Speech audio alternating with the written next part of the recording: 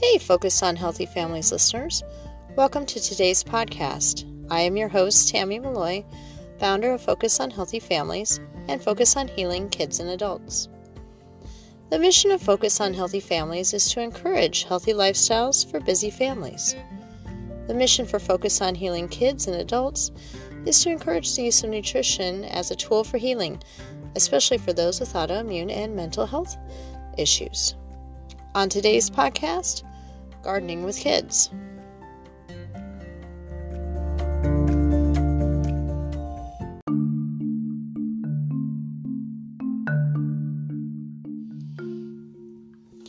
I love fresh vegetables straight from the garden, especially peas.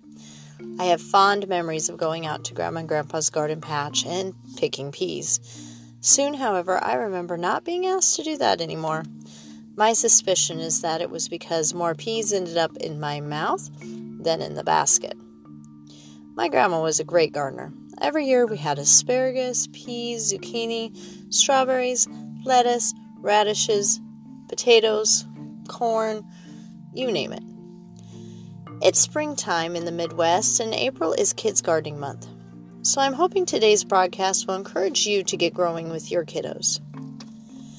Experts say that kids actually participate in growing their own vegetables are more likely to eat them. According to the American Gardening Association, that's 98% of kids who grow their own eat their own. That's a crazy awesome percentage, don't you think? There are more reasons than that to have your kids grow a garden, according to a February article of Gulf News. Besides wanting to eat what they grow, your kids will have fewer toxins in their bodies. To quote, "When you go to the supermarkets, you will notice that fruits and vegetables are perfect. Apples are perfectly round and red in color, or the spinach you get will have no holes in it. But have you ever thought about how that produce got into this perfect state? In most cases, it has been sprayed with chemicals so that it doesn't get eaten by pests. Every time a child eats from their own garden, they are putting toxin-free produce into their growing and developing bodies. Toxins are everywhere.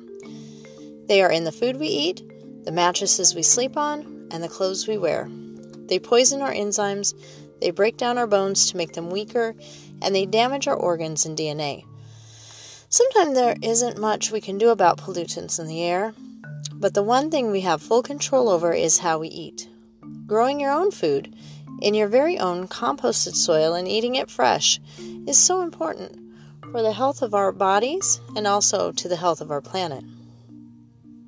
End quote. Further, they will learn indirectly about science. Kids are naturally curious and ask questions. Through the monitoring of their seedlings, they will learn about life cycles. They want to know what will happen next with their plants and when they will be ready to eat. My own son learned how to self-pollinate our cucumbers and peppers last year when we were growing our indoor garden. He was 7 at the time and very proud of his accomplishments. They will learn life skills and responsibility. When kids grow plants, they learn how to water them, sing to them, and take care of them every day. They also learn how to be self-sufficient because now they have the skills to feed themselves instead of relying on food companies to do it for them. Lastly, kids who grow up gardening learn how to take care of the planet responsibly. They learn that peels and pulp can go into a box where it can be recycled into new soil to grow new plants. Composting our plant waste helps develop clean and healthy soil, free of toxins and without need of chemicals to encourage growth, which cycles back to the learning about science indirectly.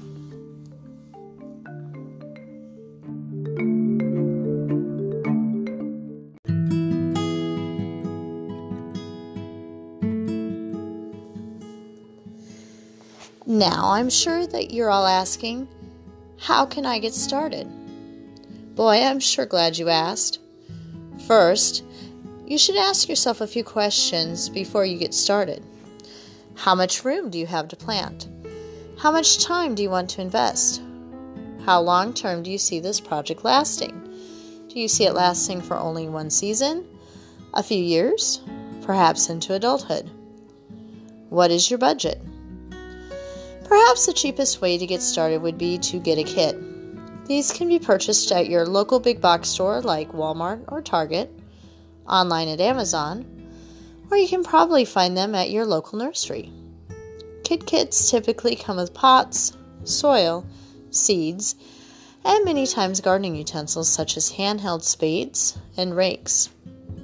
It's a good place to start with kids when you don't have a lot of room, money, or time to devote to your new hobby. You will be limited, however, on the types of plants you can grow. For instance, you wouldn't be able to grow strawberries in a small pot.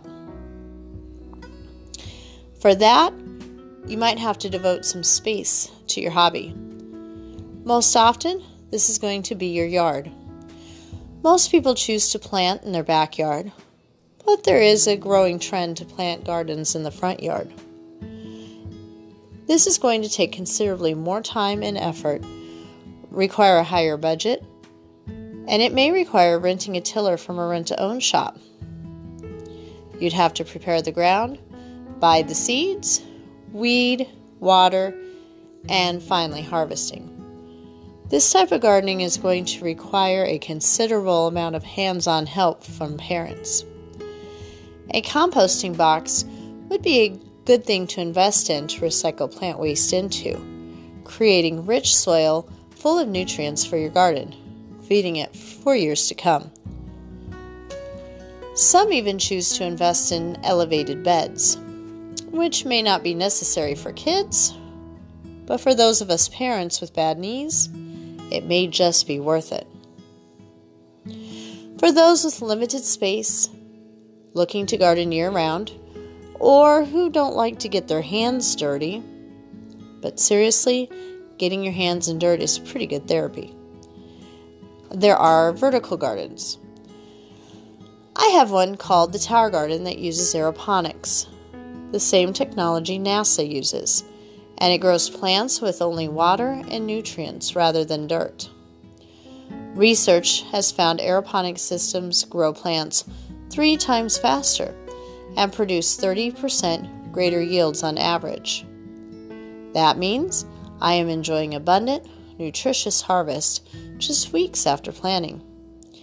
And it actually uses up to 98% less water than a traditional garden as well, because it delivers the needed water and minerals straight to the roots.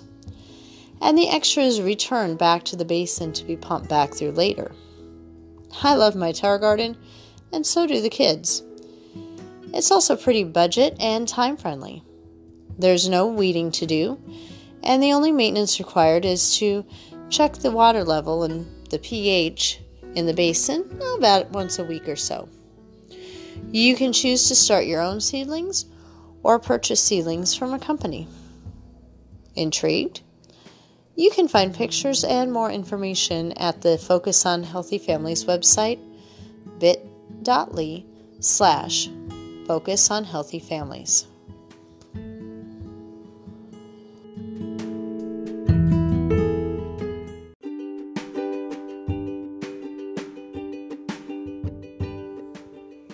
Tower gardens seem to be popping up everywhere and are the wave of the future in sustainability. A check at your kid's school may show they already have one. If not, they should.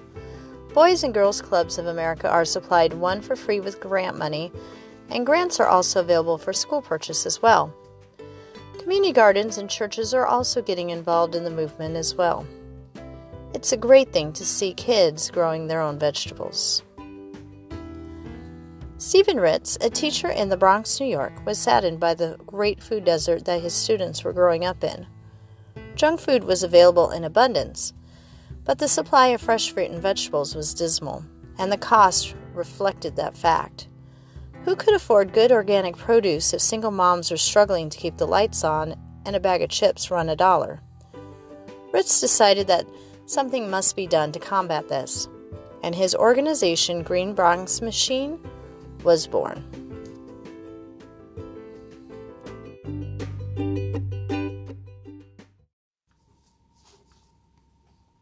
Out of darkness came the most incredible light, and the legacy of my son and countless other students that I've had to bury far too young, which will far exceed their time on this earth. We are the poorest congressional district in America. That's an economic reality. You have 45,000 people living within 8 square blocks of each other, and healthy, fresh food is not available.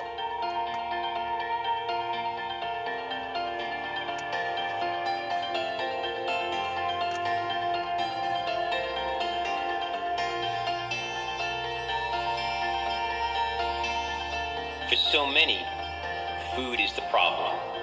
But for all of us, food is the answer.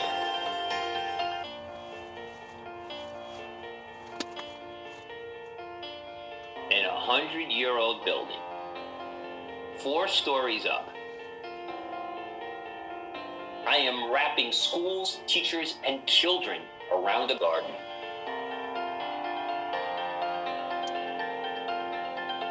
Kids can't wait to see what's growing. They can't wait to measure what's growing. They can't wait to eat what's growing and cook what's growing and grow more and talk about it and share it with their family, friends, and colleagues and integrate it into their classroom work. When you see kids who are happier and healthier, you can't help but be caught up with that.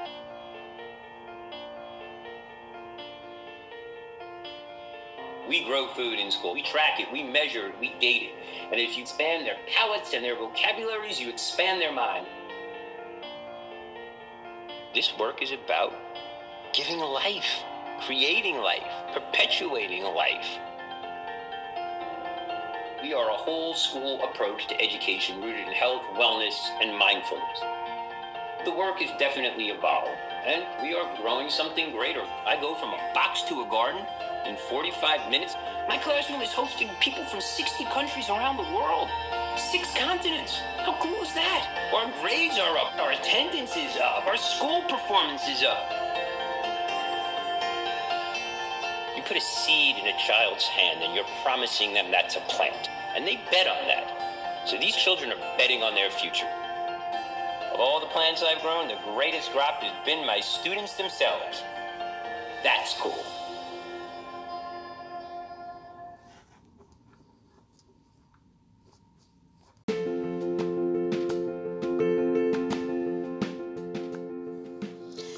Mr. Ritz, we at Focus on Healthy Families salute your dedication to changing kids' lives for the healthier.